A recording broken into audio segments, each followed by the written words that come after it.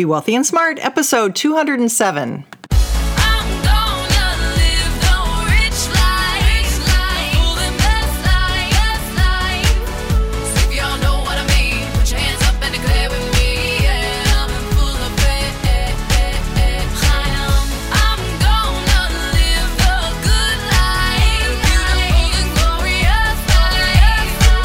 Step into a world of wealth and financial freedom without budgets, boredom, or bosses on Be Wealthy and Smart.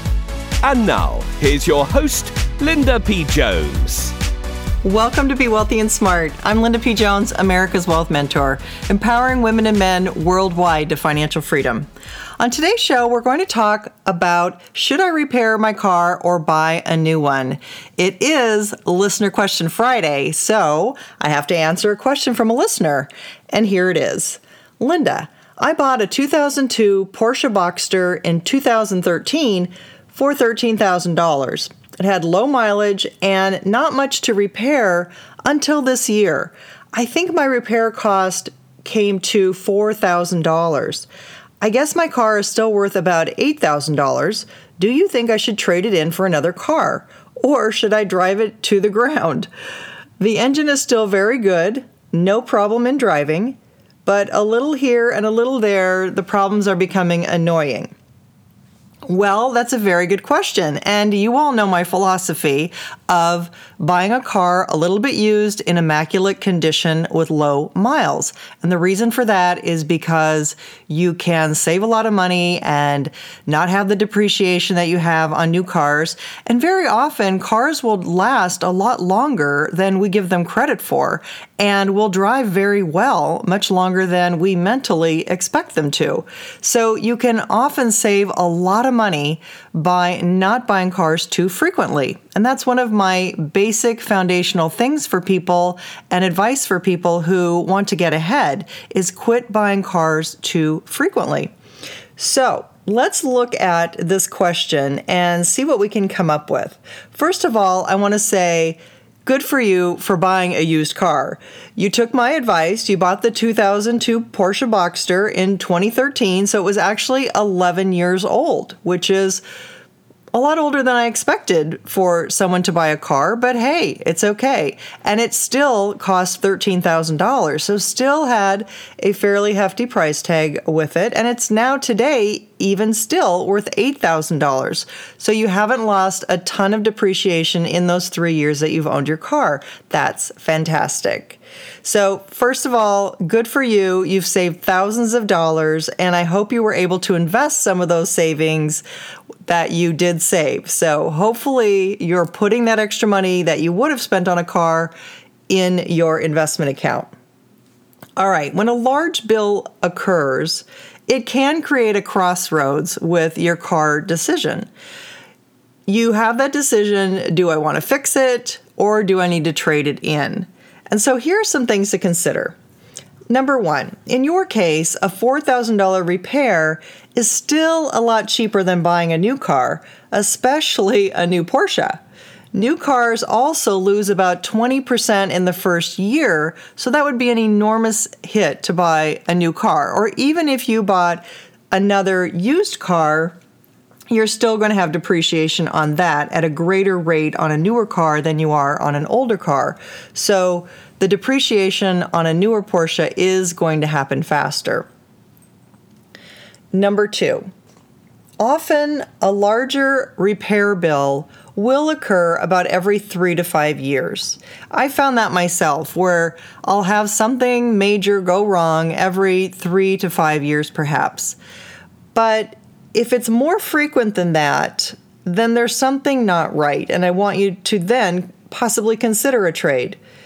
If you're paying $4,000 roughly every 5 years, that's still a lot cheaper than buying a new car.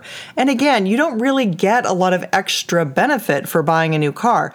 Yes, there are a lot of electronics and gadgets, but with that comes complexity. And a lot of people I know aren't all that comfortable with some of the electronics and feeling like there's a lot of extra stuff that they're not really using, and some of that also can go haywire. But there are some nice features on there too that might be nice to see, like that backup camera. I think is really nice to have the camera to be able to look at to see what's behind you. I'm not real crazy about having a car drive for me, but I guess some people are going to like that, and maybe that's the trend of the future, and I'll just have to get used to it. But I'm just fine with having the basics of a car. I just want to get from point A to point B and get there in luxury. Don't get me wrong, I like my nice cars. I have a Jaguar and a Mercedes. I like the nice cars, but I don't feel any need to be buying them all the time. I just think that's a crazy waste of money, and the opportunity cost is way too great to do that.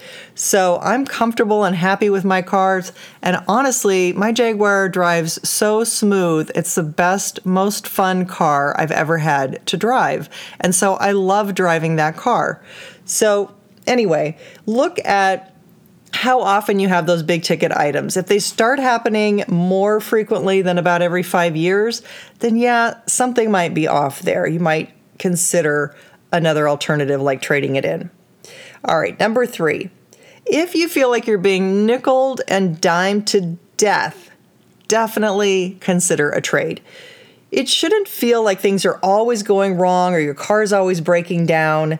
That's just a pain in the neck. And it's also dangerous. You don't want to be breaking down somewhere. You don't want to be at night breaking down somewhere.